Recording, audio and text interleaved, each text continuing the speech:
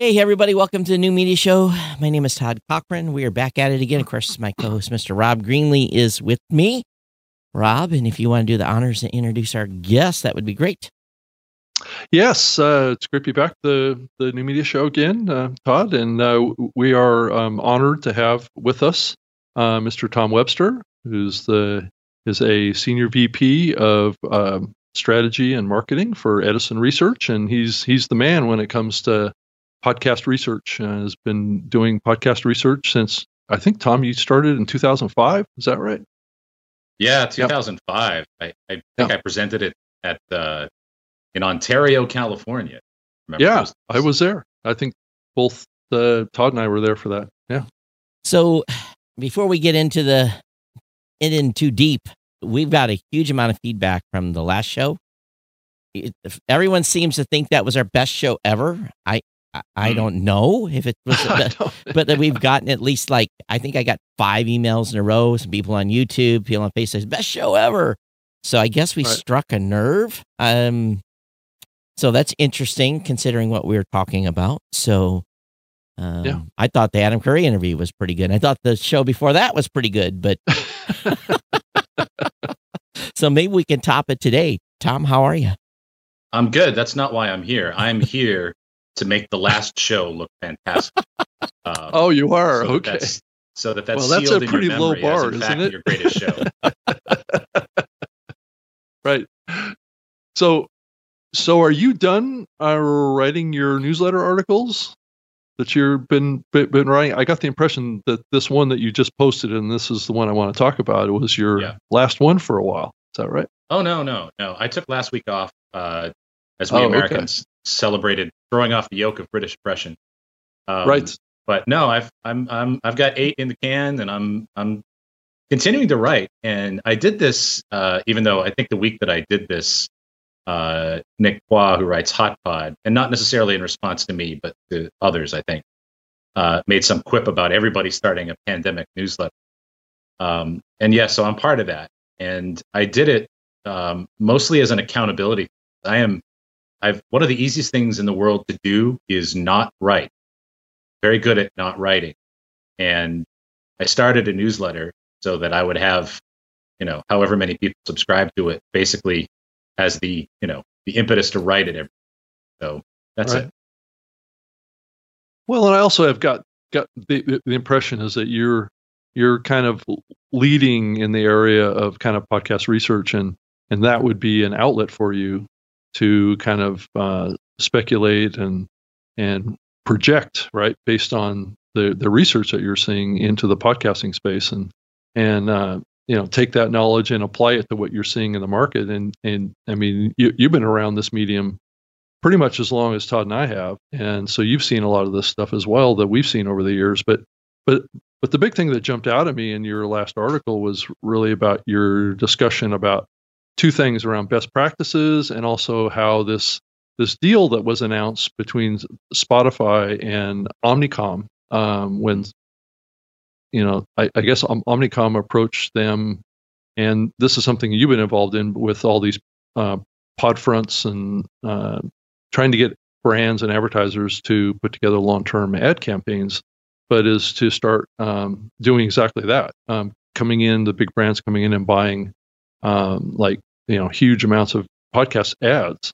And that's what this deal looks like. But what's interesting about this deal is that it comes with some efforts, or at least that's what I saw in your article about kind of best practices in podcast advertising. And so I was hoping that you could kind of share with us, kind of at a deeper level, those why you chose to raise this issue right now.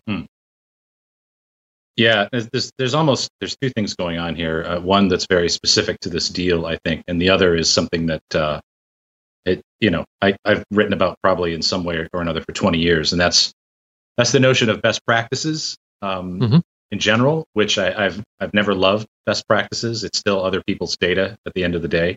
I think the best thing you can do is collect your own primary data about your own audience and serve that audience as well as you can. But setting all of that aside, I think, the fact that Omnicom has promised $20 million worth of advertising to Spotify, kind of upfront. I mean, that's the goal of all of these upfronts, and television has done upfronts for decades, right? And the fact that podcasting has gotten to a point where where anybody can sell that much advertising on shows that don't even exist is a testament to how much this industry has really grown. In television, an advertiser will buy a show in an upfront, maybe a brand new show, because the producer has a track record. There are known actors, and there's something to build upon that already has some track record of success. And podcasting can now say that to a certain extent, and that's kind of exciting. So, do you think this deal came as a fallout from Spotify's deal with Mr. Joe Rogan, or do you think that it's a much bigger trend? I think it's probably the start. I think you're going to start to see advertising dollars shift around a little bit, and I think more of them are going to come to podcasting. And for a while, you both know podcasting revenues have grown, steadily, but not like a rocket ship. Although the past couple of years have been pretty good. But right now we're in a climate where you've got millions of people watching Netflix, Hulu, and HBO and Disney Plus, no commercial. You have an absolute decline in AM/FM radio because none of us are commuting, and you have a situation where one of the biggest ad platforms in America and in the world, and Facebook, become absolutely toxic for so many advertisers. So they've got to put money somewhere. Right. And I think podcasting is starting to see the benefit of that, because it's a bit of a safe harbor to actually get messages out. I don't want to hijack the conversation very far, but I had talked to, talking about ads going to SoundCloud. I was talking to somebody yesterday, and I have a free account with SoundCloud, and the person I was talking to has a paid account with SoundCloud, and he was listening to a SoundCloud exclusive, some show that was over there dedicated, and he got bombarded with ads, and he says, I'm paying. Why am I hearing ads against these podcasts when I'm a premium customer? I really didn't have an answer for that. So he says, I think they're advertising around everything. And I was just a little bit taken aback that he was getting ads, even though he's already paying for a premium subscription. Does a premium subscription on SoundCloud guarantee you're not going to hear an ad, or am I wrong on that? I don't know about SoundCloud. I mean, Spotify. I'm sorry. Spotify. Yeah. I don't think so in the podcast. I don't think you're going to be immune from advertising in podcasts. I think that remains to be seen, right? It's all kind of theoretical right now. I mean, the one thing that they have said is that the advertising that Omnicom is buying is going to be on Spotify's, owned and operated show, right? Their own original content, which either eliminates or perhaps just delays the inevitable hue and cry that's going to come from other leading producers if their content starts getting Spotify ads sold around it. And I don't know how that's all going to work out. But for now, it's just original content. Rob and I think you're going to get ads. Yeah, Rob and I talked about this at length, and if you hadn't listened to that show, it's basically Rob and I do 90 minutes.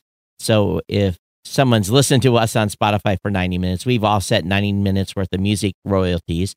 And if they put advertising in front of us, they've double dipped. So they've essentially probably eliminated 180 minutes worth of, they've eliminated money they have to spend, and they made money. So I get, the financial guy over there has got to be chomping at the bit, put advertising around stuff they don't own, but we'll see what happens there. But I don't want it to hijack the conversation more than that. I don't think it's hijacked at all. I mean, it's all, no, it's part of it. I wrote a couple years ago when Spotify really had their first kind of big splash in podcasting, that this is, one of the major factors behind this is reducing the cost of goods sold. And, right now, them playing music has a cost for them. The more people who listen to that music, the larger those checks are that they write. Putting spoken word content on there that does not have royalties and licenses and things like that, that's cheaper goods to sell. And if you're gonna listen to Spotify for 10 hours, the more of that 10 hours they don't have to pay royalties for, the more profit they're going to make. That's just common sense. Should they be paying us royalties? Well, that's an interesting question. I would say at the moment, no. And I think everything's about the terms of service, right? If they put out a terms of service that says you can put your content on Spotify, we are going to replace every other word in your mouth with Tide. You can put anything in the terms of service. If you sign it, you signed up. That's right. So we'll see. Well, and I got an email from a listener to our last week's show, not to add on another layer to this, but there's some fear that's brewing in some podcasters that what's happening here in the shift and the focus around advertising, especially on the big platforms, and how these big platforms are going to be probably expecting from the hosts ad-free versions of the show, that somehow this is going to put the donation models at risk as well, and that there's going to be less opportunities for shows to do like what Adam Curry does, right?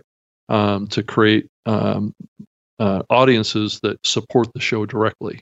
That as more people shift to listening to on Spotify and these other platforms, that there's less opportunity for those shows to monetize in a non-advertising way.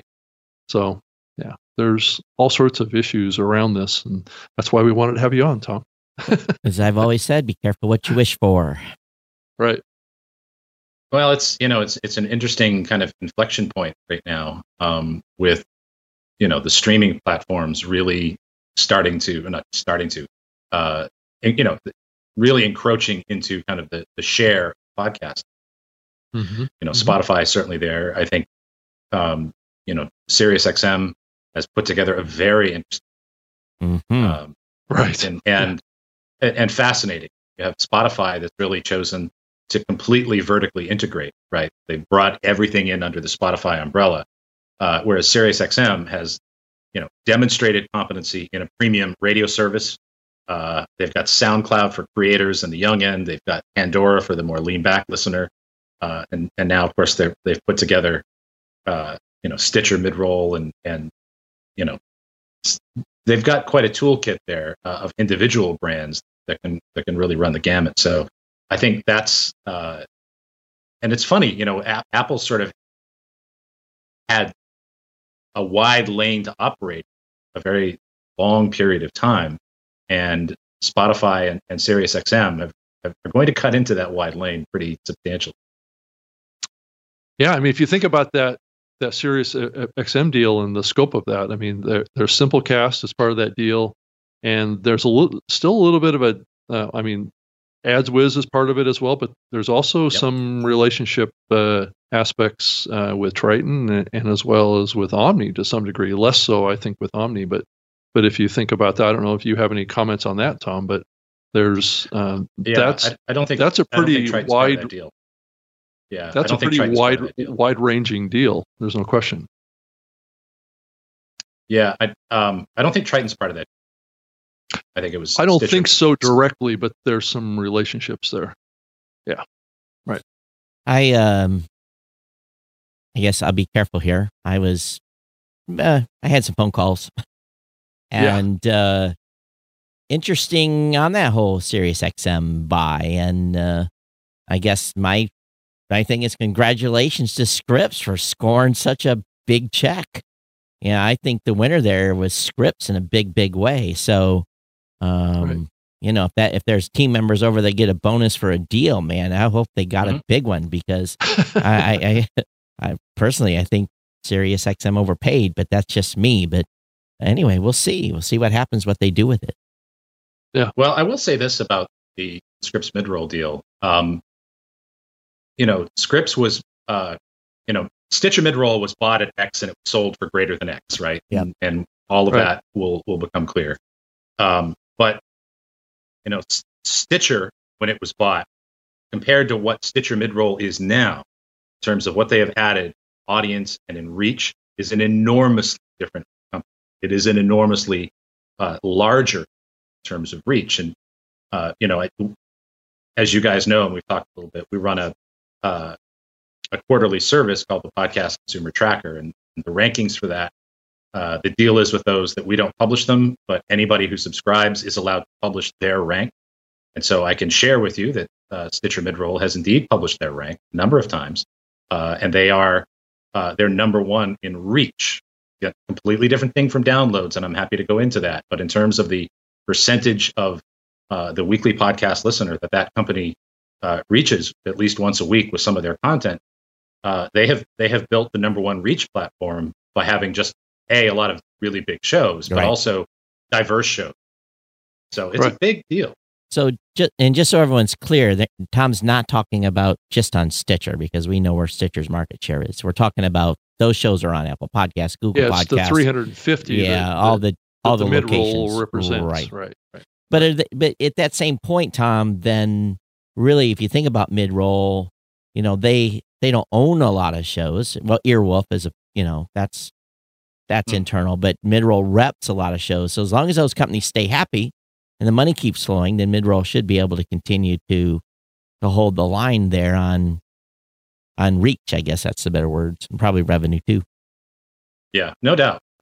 Look, they have a demonstrated competence to grow shows. They have a demonstrated competence in content acquisition, and obviously in representing shows. They've signed some pretty smart partnerships. So, I mean, they are a formidable company in podcast that I think, because they don't publish on PodTrack, often gets, I won't say overlooked, but I don't think people understand just how wide. And without saying who, I measure some of the shows that are being monetized over on Midroll. And there's some freaking massive shows over there.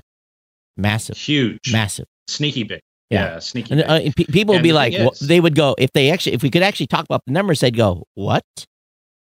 So that's why the PodTrack top 10 is really, it's not a top 10, it's their top 10. Yeah, and the other thing too about, I think this is good advice for anybody that wants to consider putting a network together, and network doesn't have to be with a capital N. It could just be, here are some like-minded shows that maybe we can support each other. If you have a show like The Daily for New York Times, 100 people could download that every day, course of a week, and that's 500 downloads, right? Yep.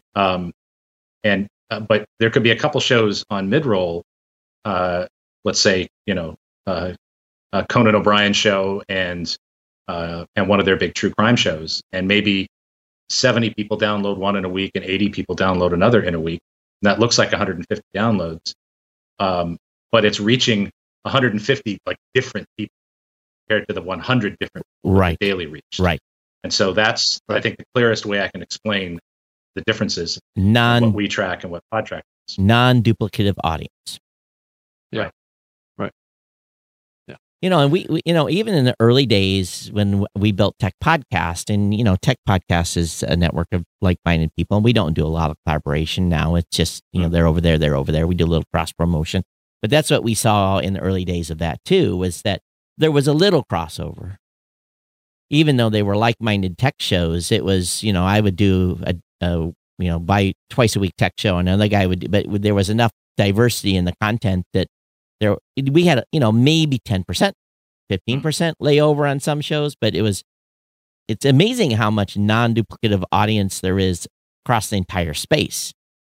Right. That's the thing that's really amazing, is how much non-duplicative audience. And so from that standpoint, that's why it makes the space and these diversity of shows more valuable, because that listener, 90% of those listeners are not hearing the same ad, or hearing the ad twice. They're hearing it once in each show, but they're not hearing it in 5 different shows. Yeah. And, the listening is still really spread out. I mean, we've got 6,000 people, we're actually about to deliver 8,000 at the end of the month in our sample podcast track. And, there's no show in there that gets 4,000 mentions. Right. It's all over the map. And I published I think a couple of weeks ago in my newsletter that about half of podcast listeners listen to at least one completely independent show every week. So it's still very fragmented, very diverse. And are there a few hits? Yeah, obviously Rogan is a hit, right? Right. But there's a really diverse long tail still. I've run a few surveys against not this audience, obviously, but my tech show audience, and I asked them in that survey. Of course, these are P1s these are my biggest fans that are going to respond to the survey because I get 8-9% uptick, and I'll ask them. I just write out the shows that you listen to, and then you list the 4, 5, or 6. And I say I don't care if you've listened to it in a week or a month, but list the ones that you actively listen to. And I'm just, to me, I look at that list, I'm like, wow, because it is so diverse. It's such a diverse amount of content. It does surprise me a lot. Yeah, and we, essentially we do the same thing on a, at scale, much bigger scale. Yeah, and we just, we close the fielding on the second quarter of the year at the end of June, and we will spend the better part of July coding all this.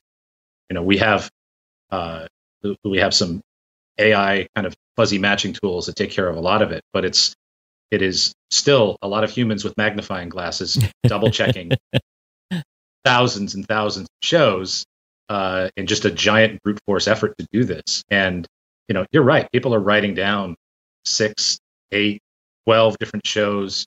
They're all over the map. Yep. They're spelling them 20 different ways. Right. Yeah. So yeah, good times.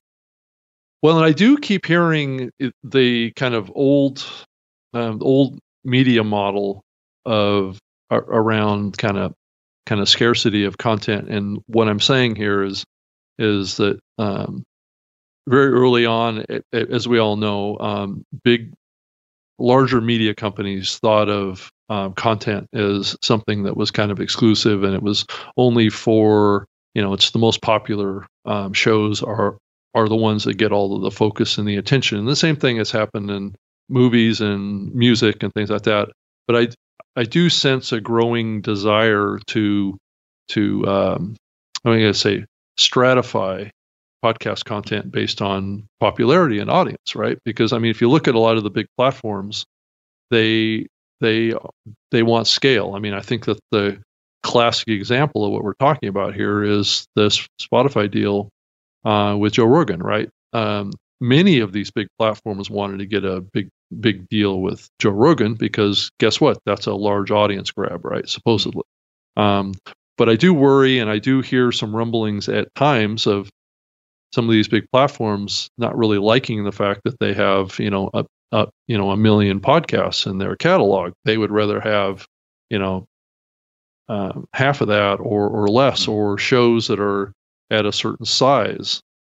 And I try and convince them about this concept of the non-duplicative audience, right? So if you don't have a complete catalog, then you're going to miss out, or you're going to disappoint a certain amount of your customers and your users. But sometimes that's a hard message to communicate to a media company that's used to only trying to go after the hits. So, Tom, what's your thought about that? And from the standpoint of just this conversation that we had just now about non-duplicative audience across large numbers of shows? Well, it's all metadata. I think, right. It's all metadata, and you think about, and I think I wrote something about this a long time ago. What your Facebook ads looked like 5 or 6 years ago was just an utter sea of crap. One weird trick to lower your cholesterol and mortgage at the same time. Right. That's what your Facebook ads look. They don't look like that anymore. In fact, I don't think a week goes by that I haven't bought something that Facebook has very slyly fed my brain. And that experience and that metadata is catching up. And you look at the big kind of performance marketing direct response agencies, the ad results, the Oxford Roads, people like that. They have a lot of that data, and what looks to an advertiser like 6,000 disparate podcasts to people like Ad Results and Veritone One and guys like that, they've like no. Actually, we can demonstrate performance in this category with these types of shows. They've got, direct response doesn't lie. We all know that it works well. But those tools are, and I just touched on this very briefly in newsletter this week. They're still pretty black box. They're still behind closed doors, and they're not really exposed to buyers in ways that Facebook ad targeting is, things like that. So all of that will come with maturity. I know that it seems like there's an awful lot of shows, but it's a metadata, it's a data problem more than it is a number of shows.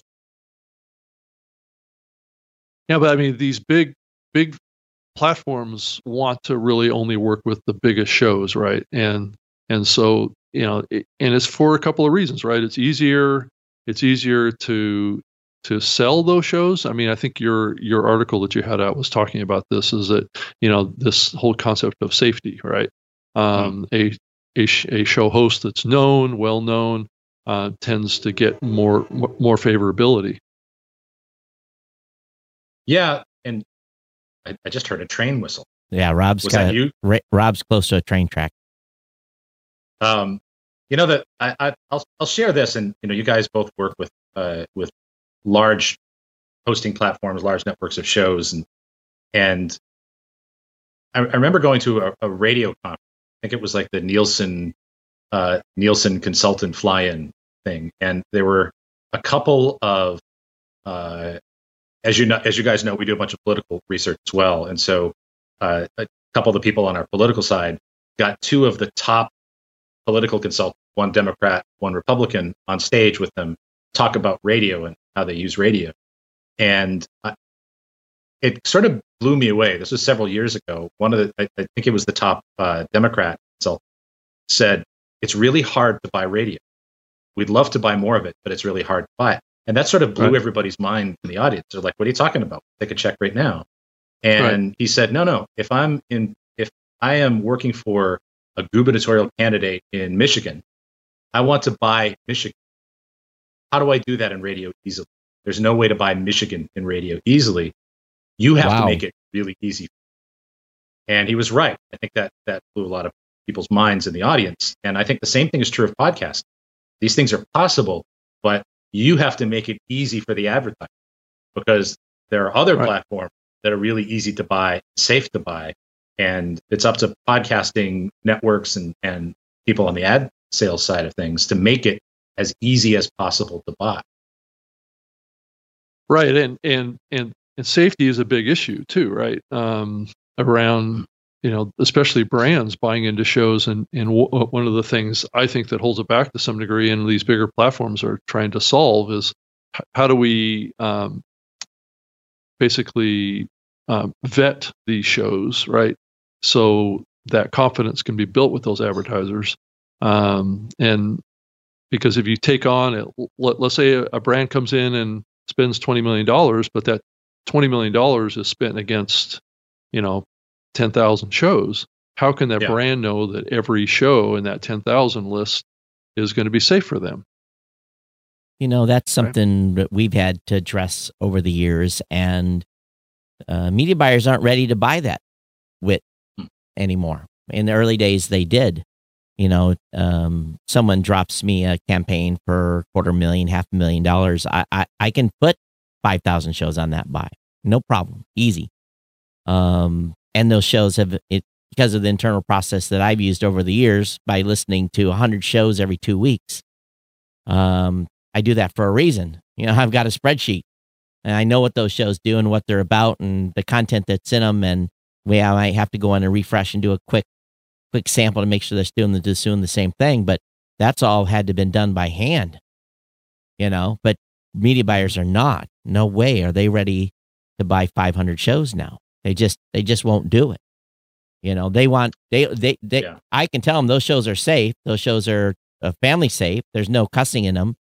I can give them some parameters, but they still want to go and sample them before they buy them, because they still don't even trust me based upon what I've told them.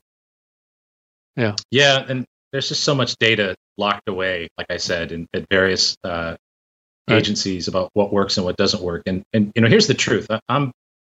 I don't favor one model of revenue generation for podcasting over another, because you need them all.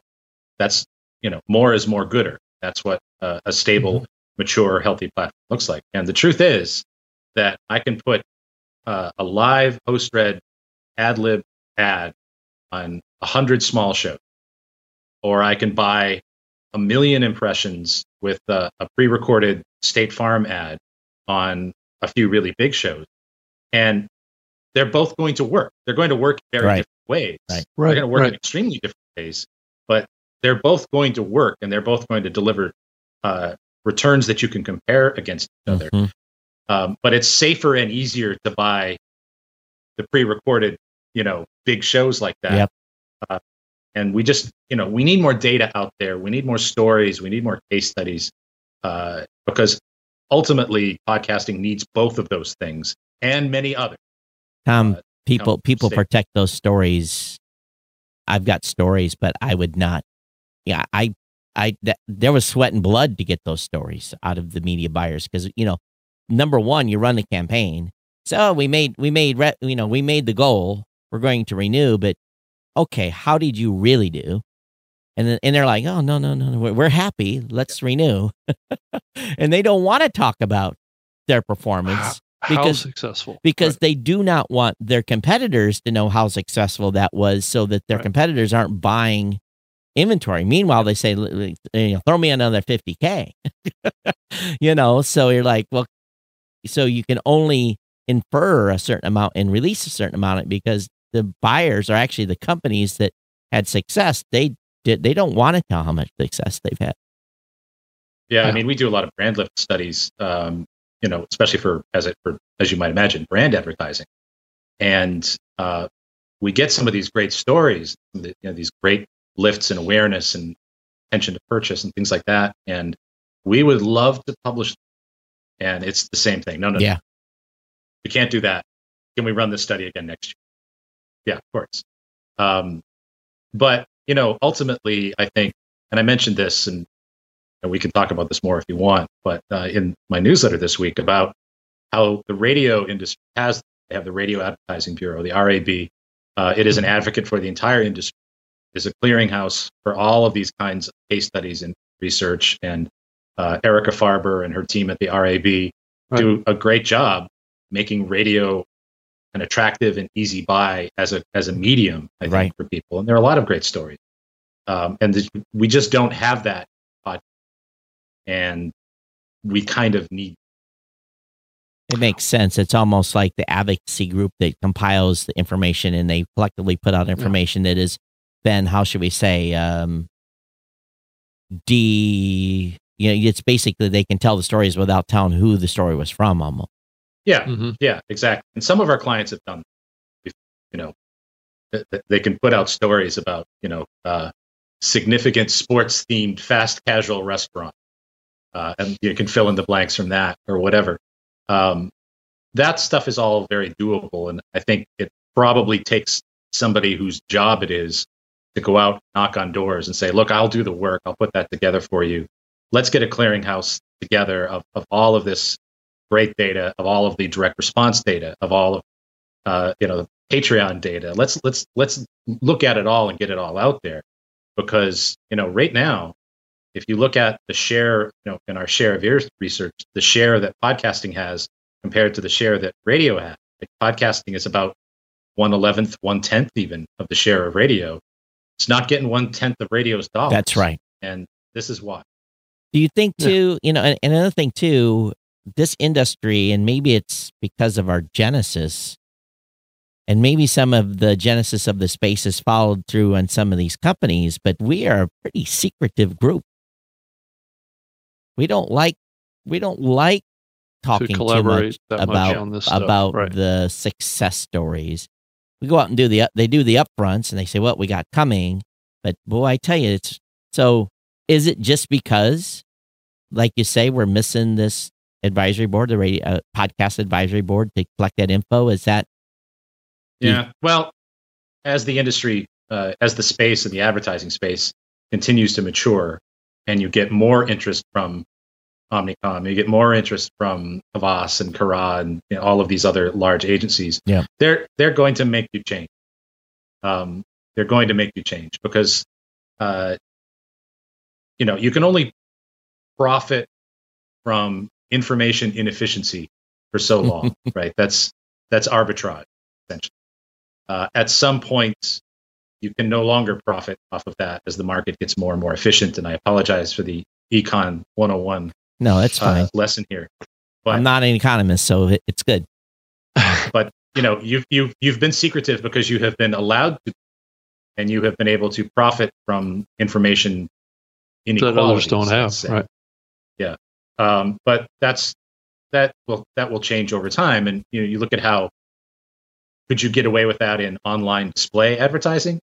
Hell no. No. But right now the another topic here, the kind of measurement specifications for the industry that are most widely accepted are sitting in an organization where that is the norm, right?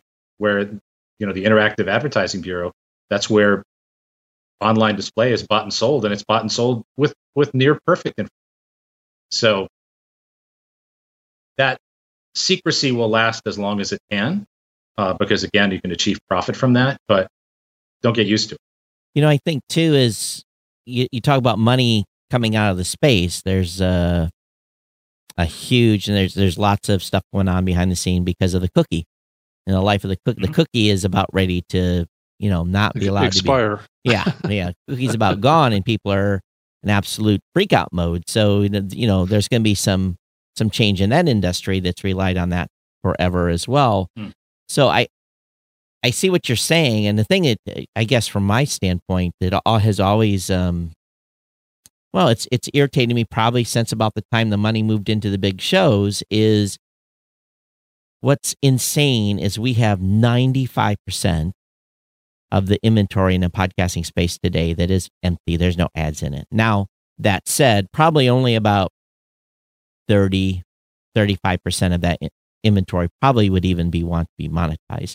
But still, if we've got 35% of the global podcasting space that could be monetized that it isn't, to me, this is sheer insanity that we aren't able to have filled this inventory. Now, people are trying to do it through programmatic and all this stuff, but, I think programmatic is still got issues, and podcasters are going to be maybe unwilling to take $6 for programmatic, and maybe we can get 12 or 13 for programmatic. I don't know at some point, but it just seems crazy to me that we have this pile, millions and millions and millions of downloads, millions and millions of listening hours that are basically going to, someone could be getting a check every month, and it isn't happening. Yeah, and that obviously has a big influence on demand and pricing and everything else. And if programmatic is just seen as low-cost scraps, then that's going to affect ad quality, but it doesn't have to be that. That's true. Well, and those programmatic platforms that are doing podcast insertion of ads right now are scaling across thousands of shows. So it is an example of ad buyers coming in and buying ads against large groups of podcasts. The problem is that those are typically the podcaster doesn't have a lot of control over what advertisers are in there.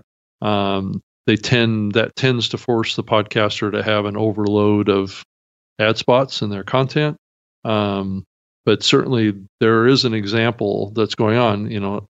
I used to work for Spreaker, and Spreaker has a program that's any podcast can sign up for, whether they have 10 downloads or 1 million downloads, and get ads dynamically inserted in, and the podcaster doesn't have to do anything. So, I mean, there are examples in the podcasting space right now where that is going on. I think what we're talking about is the higher values or the higher CPM ad buys that really bring in some revenue for the podcaster, and not just pennies to the podcaster. But I did want to quickly mention too, as we were talking about white papers and getting case studies and things like that, is that the Podcast Academy does have that in their charter, though it's currently more focused on the content creation side. but I'm pushing the Podcast Academy to move more towards having like subcommittees that can be working on these issues, right? So hopefully the Podcast Academy can be that trade association, Tom, that you had mentioned in there, that's comparable to the RAB. That's done a terrific job. It's just unfortunate that the IAB can't kind of serve that role, and because they have done a good job with the whole metric stuff. Yeah, it's and one thing, just I'm not a big unsolicited advice person, but right. I do hope the Podcast Academy steps in and celebrates great execution of advertising as well. And I know there's a lot in the charter to celebrate the creativity of podcasters. We're not going to have any Clios or Con for podcasting anytime soon. But if we can hold a light up to the great executions, the great sort of native advertising programs that are out there that have been successful, and just hold a light for the world to see, I think positive examples are going to be great. Yeah, I mean, and Tom, I agree with you. There's probably no reason why the Podcast Academy couldn't serve that role as well. So it's just a matter of, it's still early in the days for that organization, but it certainly has the potential. And I think the Board of Governors has some level of desire to head down that path. I don't think it would be a real huge undertaking for the organization to head down that path, but I'm certainly pushing for it. Tom, what? Sorry, go ahead. You mentioned the Clios, and a lot of people probably don't know what that is. I think podcasting needs a Clios award, or like a Clios type of, and maybe they'll take that up under their mantra themselves at some point. But can you quickly explain what the Clios are to the audience? Yeah, they're awards that celebrate creativity and excellence in advertising, and there are so many great ads in podcasting, and one of the I mentioned this in my newsletter yesterday. I listened to Live and Die in L.A., which is this creepy, stalkerish true crime thing hosted by Neil Strauss about the disappearance of a young woman in Los Angeles, and the show makes you feel very unsafe. Then Neil Strauss comes on and does a live read for Simply Safe, and I think I bought 100 of them. I don't even know what it is. Because there was such a great tie-in between message, context, and execution and delivery. And it was perfect placement. Like, you're darn right, I want to Simply Safe, or I'm going to get murdered, because this show has convinced me of that. And like, when you get that kind of magic together with context and message and execution, I think there's nothing better than podcast advertising. And I think the world needs to see more of that. Just like I think this company would be a great advertiser for this show. Not that I've been wanting them for 10 years. And for those, why would they now? You've already done the ad. And for those, that's right. For those of you listening, I just held up a Red Bull can, and that I didn't get paid for. But and what's funny, Tom, is I do have Simply Safe here, and actually, that's what the security system for this studio is. So it's kind of funny. I'm glad to see you got your clock fixed too. It's the right time. Yeah, I changed the time. I went back there and pushed a couple buttons and got it right. It happens when the power goes out. So I don't know. I think that there's a lot of work to be done, and that's the key. Is it's a lot of work, and it's really a lot of work. And I'm just worried that Rob and his team at the Podcast Academy are going to need more resources, because there's a lot of stuff that we should be doing that we're not. And to do that, that's, those are full-time jobs. They are full-time jobs. And all of the things that make other media go, like the Media Research Council and the, things like the RAB and the IAB, those are the things that make those media viable and, tenable platforms for advertisers to place their money in long term. And those things do, in fact, require money, require full-time staff. So I have yet to join the Podcast Academy. That's not out of any kind of statement. I'm just I'm just hoping you two guys will vouch for me if I put you both as references. But it's going to take a lot of individual checks, and Right. a lot of individual checks to make this a goer. The one thing I will say, shout out to Michelle Cobb, who is going to really be I guess how would you describe her position there, Rob? She's the executive director of the of the organization. I'm just, I'm a volunteer that comes in there and works with her, providing some guidance, based on my experience in the medium. And but her and her small team there are currently part time, so they're not really full time, but they're certainly doing a terrific job, and they have a lot of experience in working with trade associations around the audio space. They don't have a lot of experience in the podcasting space, but that's where the board of governors comes in to help guide them on that. Yeah. But I think that they're doing a terrific job. I did a live webinar last night, and we had a lot of people show up asking a lot of great questions again, and it's very early days, and I'd like each one of you guys to just kind of share what your vision for what you think the Podcast Academy, what role can it serve in the medium going forward based on what you guys are seeing. I do want to clarify one thing before I make my comment, and just so the audience understands this. So let's take the IAB model. Right.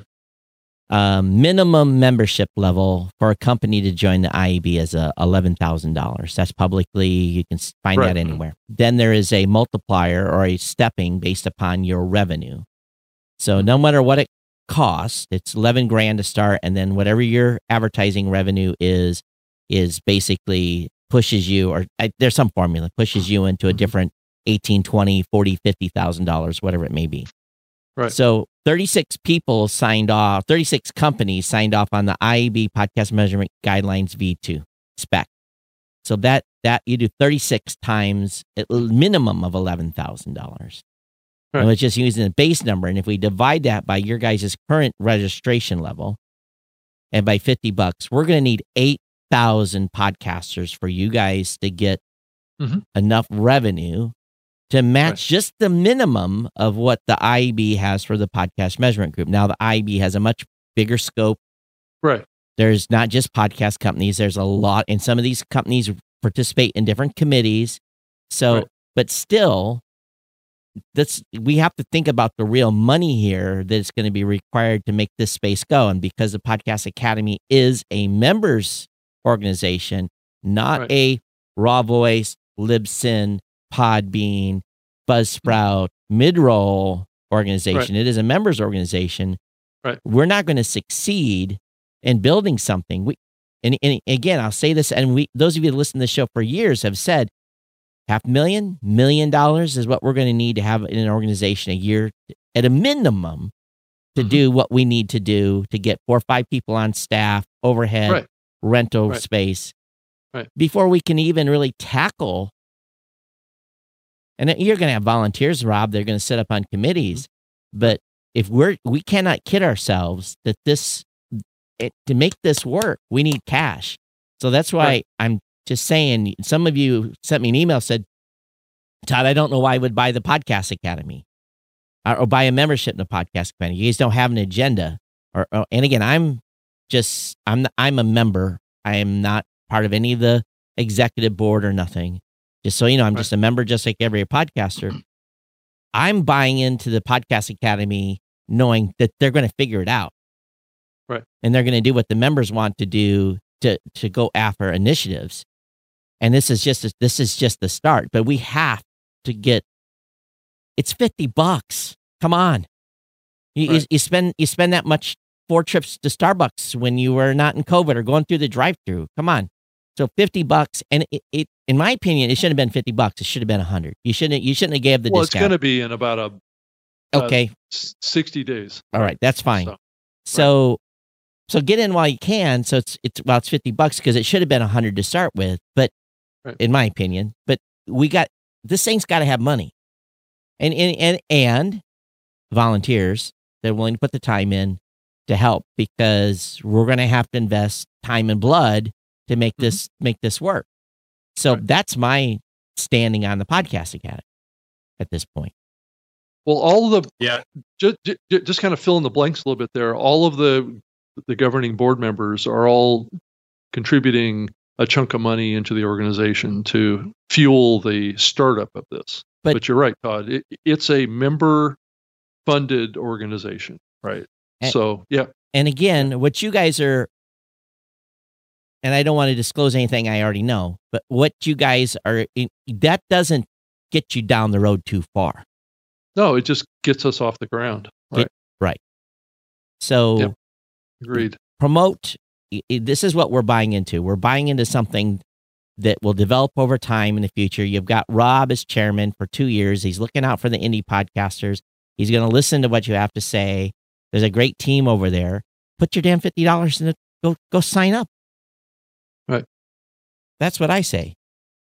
And have your wife. And I'll just I'll close the parentheses here. Finish my sentence on singing the praises of Michelle Cobb.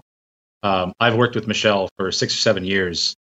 She also runs the Audio Publishers Association as the executive director. She is exceptionally competent, and your money is not going to be sent to amateurs here. Michelle knows what she's doing, knows how to build an organization that promotes the interests of a trade organization like that, celebrates it, pushes it forward, and the audiobook industry has grown by double digits like the last 8 years in a row. It's extremely healthy as an industry, and podcasting needs, in Michelle, you have someone even part-time dedicated to trying to replicate that. Your $50 and even your $100 is in good hands. And I think ultimately, I guess my vision of the Podcast Academy is to grow the medium. It's to get people who think that podcasts are just catch-up radio or something they don't need to see that there's wonderful content in podcasting. It's to get people who only listen to a daily news podcast to realize that there's also podcasts out there about that weird little hobby they have they didn't even know about. It's to make podcasts a more important part of the lives of more Americans. And I think that sounds like a tall order, but a lot of it I think is just shining a light. So to me, I put a lot of what's at stake for the Podcast Academy, I think, is how it celebrates the medium and how big it can play. I know we don't have events or places or passports anymore, but having a way to kind of celebrate the great work that podcasters are doing in a more public venue is just really key to me. Mm-hmm. So, Tom, what's your thought about kind of deeper areas that the Academy can jump into? Do you think it's a good idea that the Academy get into best practices type of things and research and those kind of things? Working with like yourself. I mean, is that going to be helpful, do you think, to the industry for us to focus on that area? And that's kind of it's just a given that the awards and the education side of it will be taken care of as well. But what about the other side, the business side of what this organization can tackle, do you think? Well, I would be careful how much you sort of bite off, I think. I mean, most media that have organizations like this, what the Podcast Academy is starting out doing, and then the business side of things are not housed in the same organization. They're housed in different organizations, and that's not a rule. But the business side of things requires an even greater financial commitment. Not that our company would not do what we can to help promote the industry that's been so good to us. But research costs money. If I told you what the Infinite Dial costs, you would be horrified. But so I think trying to take on a lot of that early might tax your resources. But I like the term academy, and the one thing I can tell you, and you see it in the in the classifieds in James Cridland's newsletter and Nick Quaz and some of the others, there's not enough great production talent to go around, and it's really hard to do great audio because it's a skill that has been I think it's been allowed to get a little rusty. Right? You look at commercial radio, 80% of the radio stations in America are, they're playing music. And so that muscle memory to produce great spoken word content, a lot of that has been in public, which is why they're at the start, a lot of great public media shows, a lot of people poached from public media to do other things. But we need a lot more kind of models for, how to do it right, building talent, building skills, building the vision to create theater of the mind. I think a great podcast can really do, or companionship, or those real strong emotional connections that some of the best shows have. If the Academy can provide resources for individual podcasters to learn those skills, then I think that's a noble mission.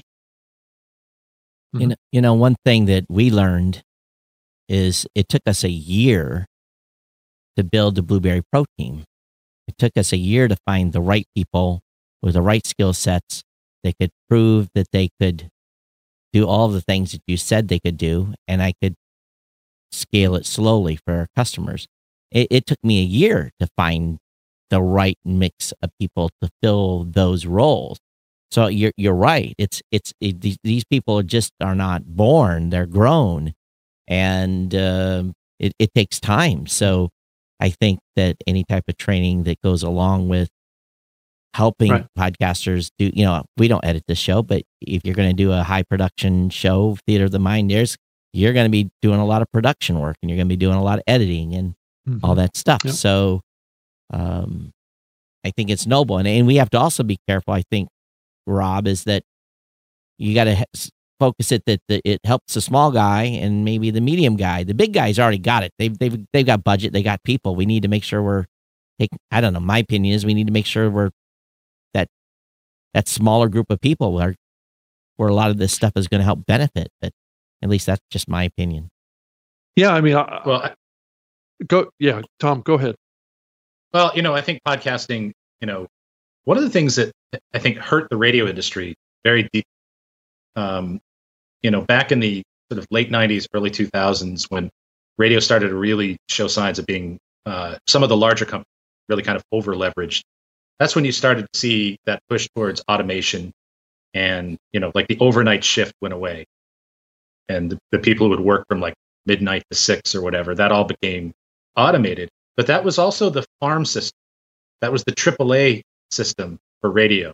And every great star in commercial broadcast radio started like doing nights in Sacramento or something like that, right? And they had that ability to sort of move up, and there was kind of a farm system. And I think the Podcast Academy can help build that farm system. I think you're right that the big companies sort of have those resources, but it's in their best interests to fund their farm system as well, because that talent has to come from somewhere, and it takes time. You saw it with Blueberry Pro, Todd, and it's taken time to build that part of our business at Edison. It doesn't happen overnight, and the more that the Podcast Academy, I think, do to increase the talent pool and the amount of talent in that pool, then that's going to keep this medium sustained. In the same instance, though, that the service I offer there is not cheap. This is true production work. Right. So the average podcaster that is maybe not a business person, that is just doing a show from his home, probably is definitely not a candidate for that service just because of the cost. So I think that, and yet some of these content creators want that same quality. So, and it's interesting that you said, Tom, the farm system, because I didn't think about that from what happened in radio with deregulation and everything that happened there in the 90s. And then you're right, with those teams those night shifts going away. So they just basically cut the head of the snake off and didn't have anything to feed as talent moved around. That's real interesting. But Todd, you have to admit the vast majority of the podcast community doesn't exactly like to think of themselves as the farm team for radio, though. But it's no. That wasn't Tom's. That wasn't Tom's point.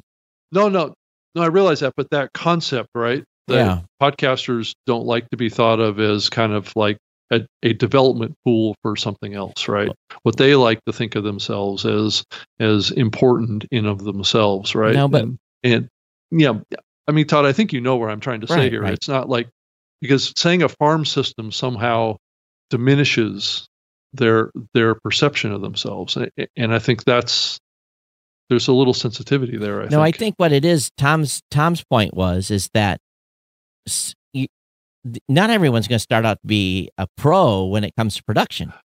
Right. So if we have the training resources and the information to help these people develop these skills, then they are going to grow into pro production people, will get jobs and be, So you're talking about guys that are doing post-production editing and things like that. I guess my thought was that farm league concept as applied to independent podcasters. Right. Well, I mean, I didn't intend it in that way, Rob. I mean, I think, no, I'm sure you didn't. I'm just saying that there's probably I can sense a little bit of there could be a little bit of a negative reaction to that from the podcast community. I'll just say this. Yeah. You think, so many podcasts are interview shows, and, if you think you don't have something to learn from Anna Sale, from Alex Bloomberg, from Ira Glass, then you must be a very special podcast, because I sure do.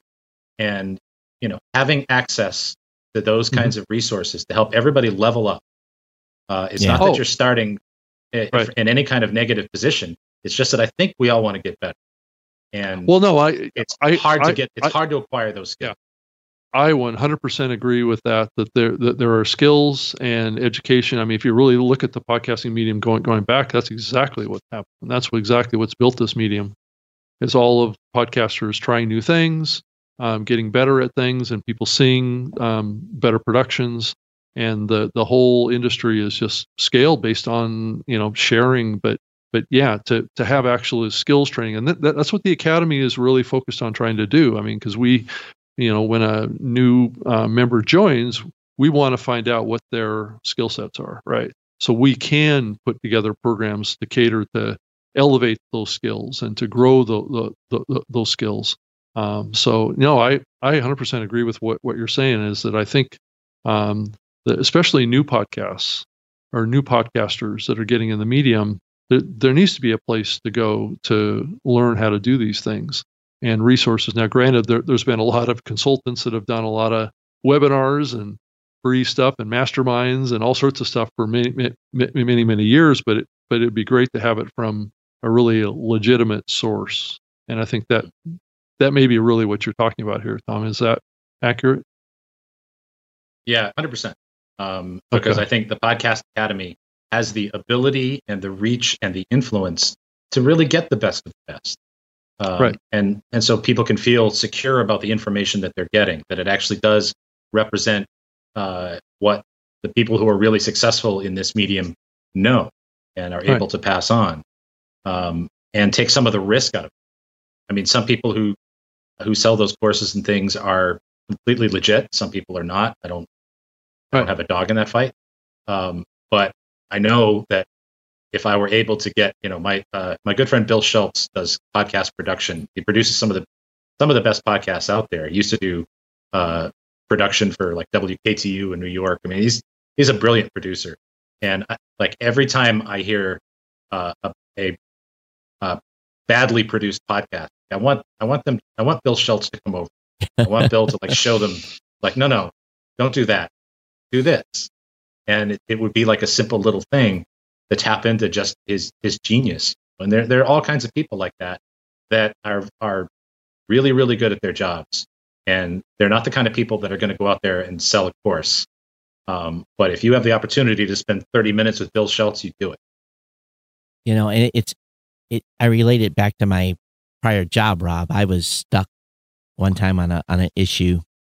I'm on the airplane, and this electronic issue, it just absolutely kicked my ass for 3 days. And I was working with some folks at Sandia National Labs, and one of the guys came on the airplane, senior fellow at Sandia, and he walks up and he said, "Well, Todd, what's going on?" And I'm like, "Well, here's my issue, Brian. And he looks down at my schematic and he says, have you got this certain type of part in your inventory? So yeah, I got one. He says, yeah, we'll put one right there. They'll fix it. And I'm like, huh? So I went and did what he said and yeah, instantly fixed my issue. And I'm like, how did you know that? And he says, well, da-da-da-da-da-da-da.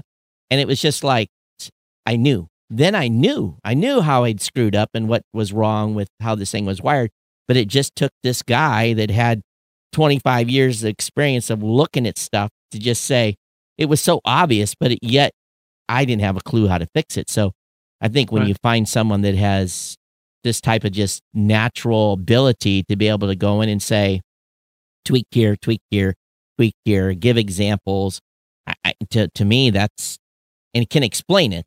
You know, this guy was one of these guys is like a nuclear scientist. He's brilliant, but he was able to break it down in a 5th grade level to me and to say, right there's your issue, stupid. So without making me look stupid, but he was laughing internally that I didn't know what this was. So I think that's the key, is to find those types of people that can take their knowledge and help us all get better.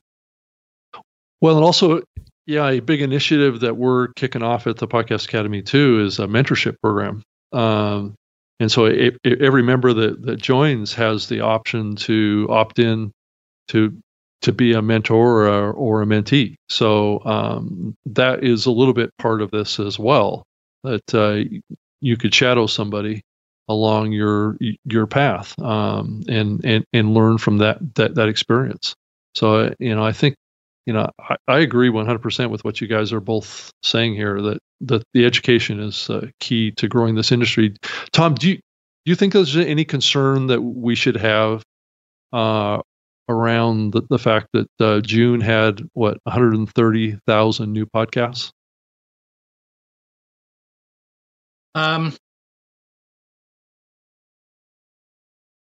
It's all, like I said before, I don't know about concern. I never get concerned about that. The market kind of sorts itself out. And I've never thought that podcasting has a discovery problem. I think your podcast has a discovery. Right. Yeah. That's the difference, right? Yeah. And for those 130,000 shows, most of them you may come and go like a leaf on the wind. Yep. And that's fine. Like, how is that any different from the self-published book? And there were 1 million self-published books in America last year. Yeah. And I'm not, I don't stay up at night worrying about those, and I don't stay up at night worrying about all the podcasts we have either. It is interesting though, and we're kind of watching what happens to these new entrants, and for the majority of them, it's like you said, Tom, is kind of a leaf on the wind. But there'll be a few that'll stick and join the community and creating more content, and that's good. We grow faster. Mm-hmm. It's not meant to be easy, No, I mean, anybody can make a podcast, but it's hard to make a good one. Yeah, and that's bound to happen. And there's quality in between too, because some shows Rob and I get done, we're like, yeah, that wasn't such a good one, and then the next one's like, oh, that was a pretty good one, and I think we all run into that from time to time, and even after doing this so long as I am, I learn something new all the time on the mic, but also a lot of bad habits probably from all those years have crept into my show. But I'm in a position now where it is what it is. I don't care, but there's a lot of people that really care about their, where their show is going in production and what people think about their podcast and opinions and so forth. So, Rob, I think you guys have a big job to do there in achieving your mantra. Well, and guys, realistically, do you think the Podcast Academy can represent the indie side and the big corporate side simultaneously? And I mean, is that even an achievable goal? Well, do you guys think training is good for everybody, no matter what? Right. Okay. Well, if you can get some of those big names to come in and do, some constructive training and some ideas on pacing and all that stuff. Sometimes it's the littlest things that people will say that will just make you go, oh, wow, why haven't I been doing that? Right. I think also, Rob, your board is good. I mean, so much the success and failure of an organization like this that initial board is so important. And I think that the opening board here of advisors for the Podcast Academy is extraordinarily diverse. Is extraordinarily representative of indie podcasting, not indie podcasting, big podcasting, whatever. And that's, to me, that's putting its money where its mouth. I've seen some other organizations attempt to start. I look at the boards of those organizations and like, well, they don't have anybody from this whole side of the business. How's that going to work? Right. And so I am optimistic. Okay. Yeah, I am too. So Marty had a question that came to me email. She wants to know, and this is not 100% not related, but I wanted to get in there because she's watching online. She says, be interesting to know PM20 continues with the plan of publicly having the conference in Dallas. And Marty, I think right now their plan is to have the show, but Dallas has or Texas has got a big uptick right now. So I think we're going to just hold on to the seat and see where it happens. I think we're still probably 50-50 on that one. I think a lot of people are going to be scared to travel though, if it does go forward, but we'll see what happens. Have you heard anything, Rob? Well, one thing you're seeing Dan Franks with Podcast Movement do is experiment around with a lot of virtual event technologies lately. Have you noticed that? Yeah. So you can kind of see, and that's going on with all the conferences from Podfest, with their global summit that they're working on. Chris Kremitzos is shooting for trying to get 100,000 people at his virtual conference, and so I think that the industry is adapting. It certainly has changed all three of ours lives dramatically. This not being able to go and do our thing at conferences around the country, but if we can do it virtually, that's fine too. My financial officer said, "Wow, we're not spending much money on travel." Right, exactly. But if you think about it, though, I appreciate what Chris is trying to do. Yeah, I've been at a dozen virtual conferences already, and some of them well populated. People's attention span just doesn't. Right. They just don't hang. Have you done any? What's your experience been? Rob, and both of you. What's your experience been with virtual conferences? Do you think that they're? I don't think they're as valuable as in person, obviously, because people just they hang out for a couple hours, then they leave, or they got work, or. Yeah, they're. I've done a few of them. The thing is, like, we don't have the attention span. And I think some of the virtual conferences are making errors in the wrong side of things by how much content they're putting out there. I've seen some of them like double the amount of content. We've got a 4-day virtual conference. We've got 300 videos. We've got, and the thing is, like, I'm still trying to finish Schitt's Creek. So I'll watch a couple of them, but I also feel like as a, and all three of us do the same thing. We market our services at these events. Right. That marketing channel is gone. And virtual events did not replace. No. Like, right. I do not do the virtual event as a replacement marketing exercise for us, because if you go, like, I speak every year at Content Marketing, right? The biggest content marketing conference, the Cleveland Convention Center. No one is going to that conference to see me. That's like, I am not the draw there, right? But you're there. You don't like the other sessions in that hour.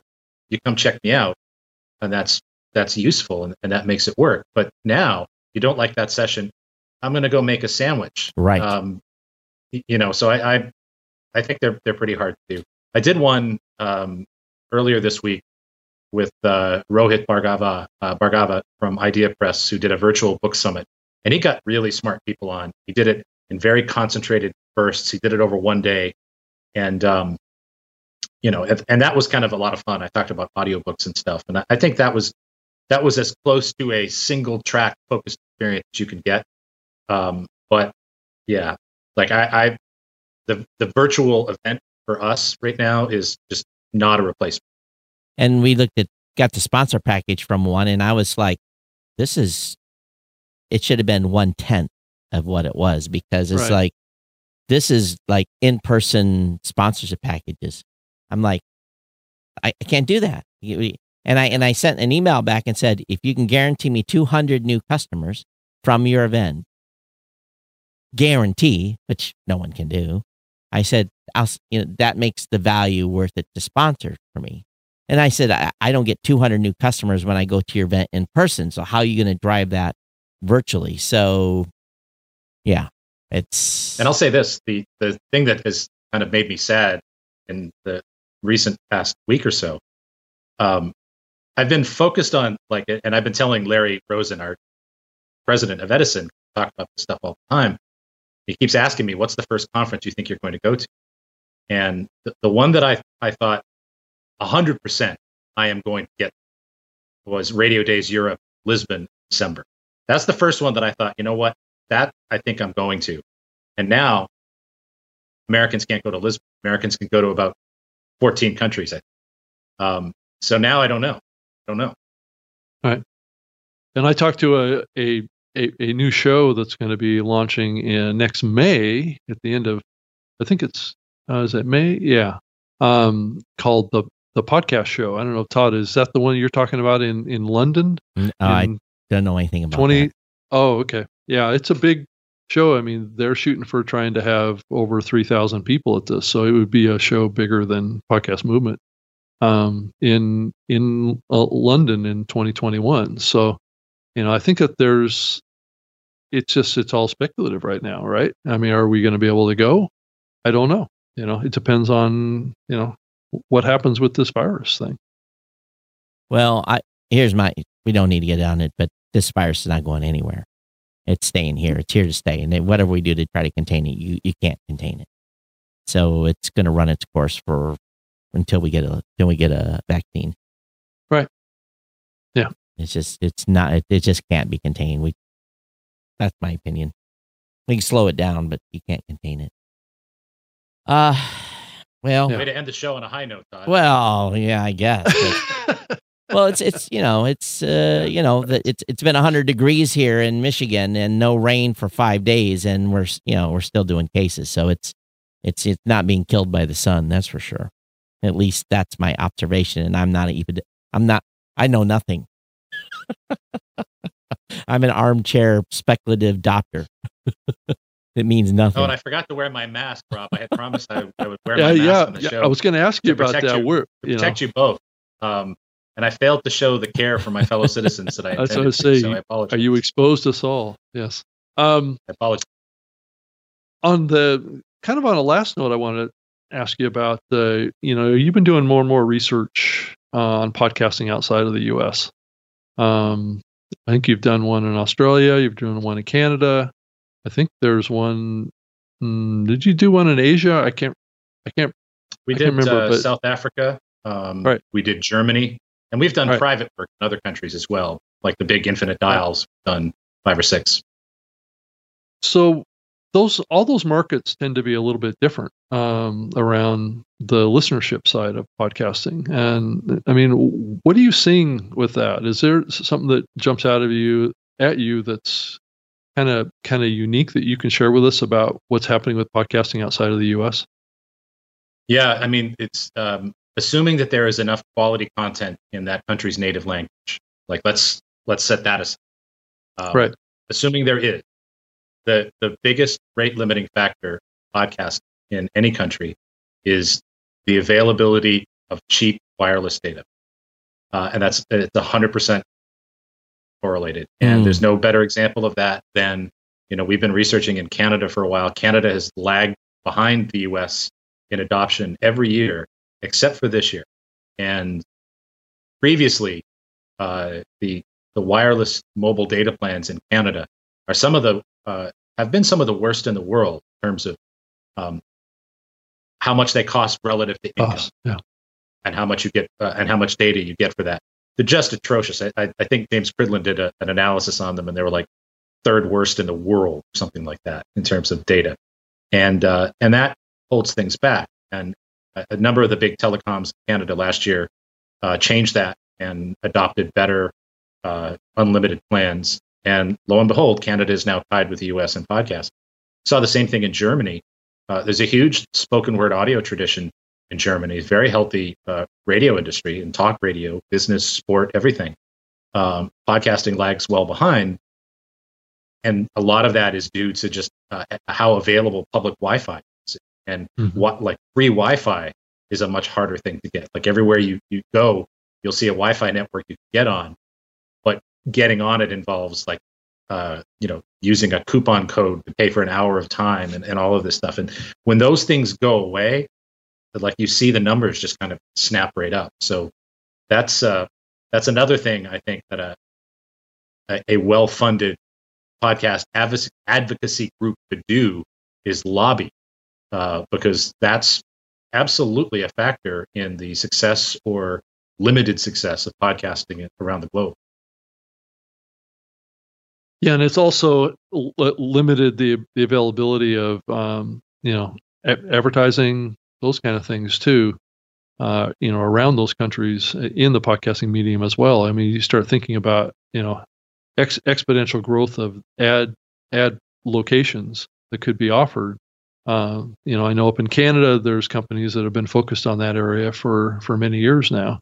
But if they can get more listeners, and that's the key. And we're seeing more stuff happen in Asia here more than ever around podcasting, and the expansion of podcasting into music streaming platforms outside of the U.S.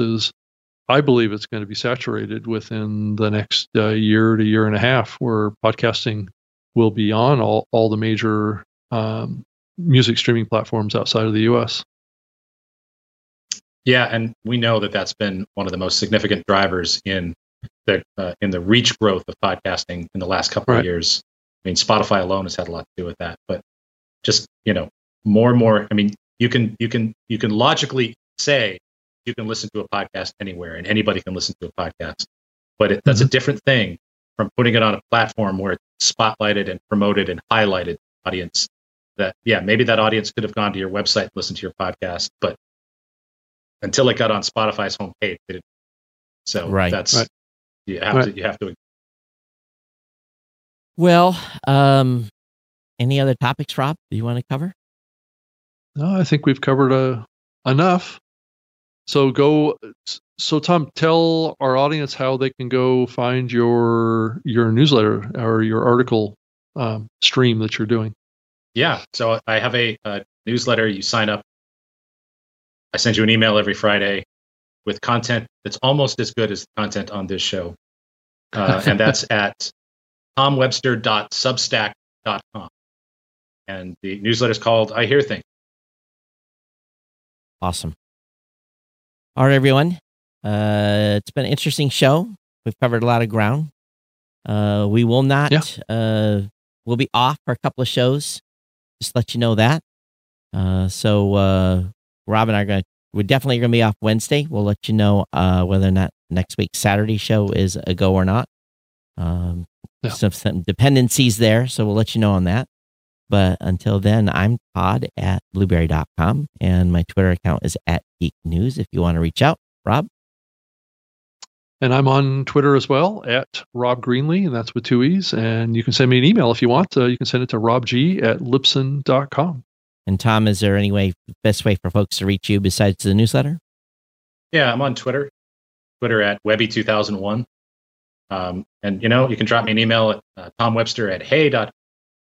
Well, that's cool. Awesome. All right, everyone. Thanks for being here. Thanks for being on the show. Tom, thanks for spending some time on your Saturday with us. We definitely appreciate your opinion and input. And everyone stay safe out there. We'll see you again here on the New Media Show. Everyone take care. Bye-bye. Okay.